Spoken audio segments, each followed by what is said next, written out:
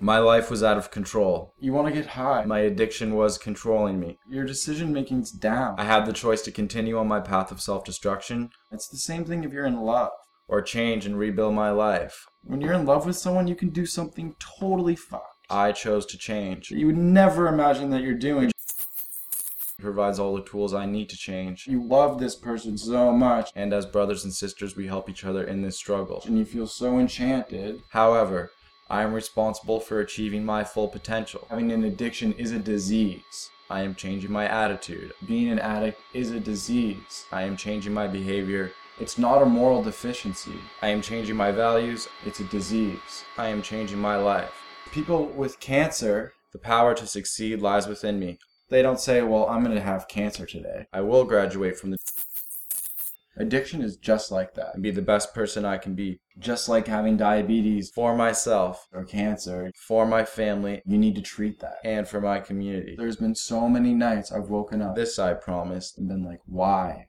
Why This I promise. did I do that? And then go and doing it again because that's all I know how to do. This I promise.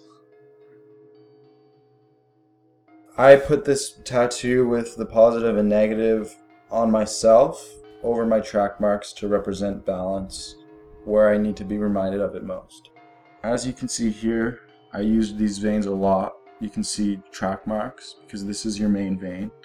But I decided to put this right here on my forearm as a reminder, you know, because a lot of the time I look at these scars and I see something that's ugly and I see something to be embarrassed about.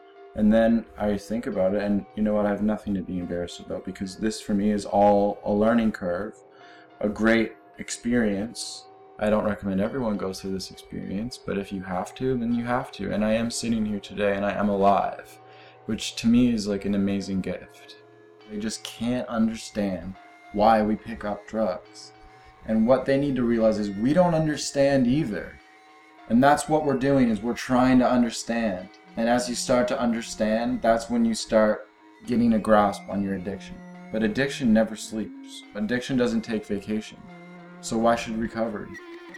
Addiction never takes a day off, neither can recovery.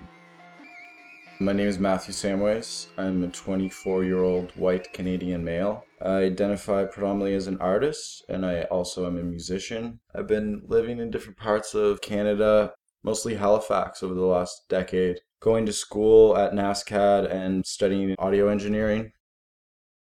So I grew up in Gander, Newfoundland, essentially. I lived there till I was 12. Very insular, very neurotic, very strange sense of humor. I was like dressing up like a girl to hang out with my sister, playing with her Barbies. That was my idea of fun. I wasn't out on the bicycle, and I was very emotionally unstable, just constantly freaking out. And then I was 12 years old, I moved to Regina, Saskatchewan with my mother. And in this time she had remarried, then separated again. So I was introduced to that whole system of two families coming together and then coming apart within 2 or 3 years. I picked up drugs for the very first time when I was 12 years old, and it was marijuana. And I remember a big ordeal. Me and a couple other kids, we were in Gander, Newfoundland.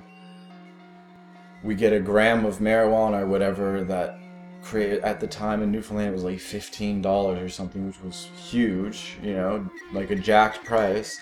And we're getting this, and we're going out in the woods, and we're smoking it. And I remember just like laying back on the rocks, and this is the first time I was actually stoned. And I'm looking in the sky, and I'm like, this is fucking awful. Like, I have crazy anxiety. I hate this. I'm worried about my mother, what she's gonna think, what the smell of me. I can't think straight. I'm like gonna throw up. I feel nauseous. I'm dizzy. And I have no idea what the fuck's going on.